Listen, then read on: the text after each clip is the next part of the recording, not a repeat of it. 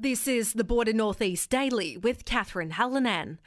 A petition opposing the establishment of Embers, a strip club in the Albury CBD, has gathered plenty of support.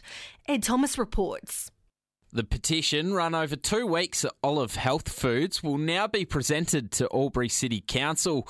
Embers aims to set up in the former Sanctuary Salon and Day Spa premises on Olive Street in Albury, bordering Olive Health Foods.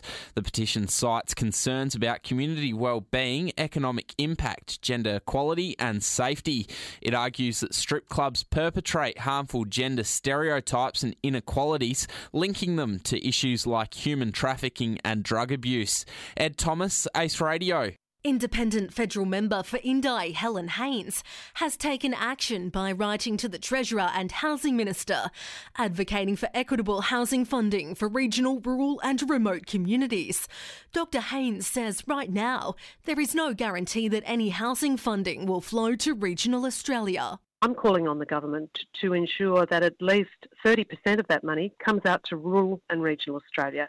That needs to happen because 30% of our population lives in rural and regional Australia, and we need to make sure that a fair and equitable share flows outside of the major cities. And Albury's Sunshine Walk has raised over $130,000 for the Albury-Wodonga Regional Cancer Centre, though organisers say it's a bit lower than previous years.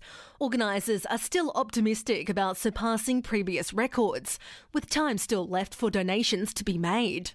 To sport, in round 6 of the first grade provincial comp for cricket Albury-Wodonga, Tallangatta's total proved too much for New City to chase down, with the visitors falling 43 runs short.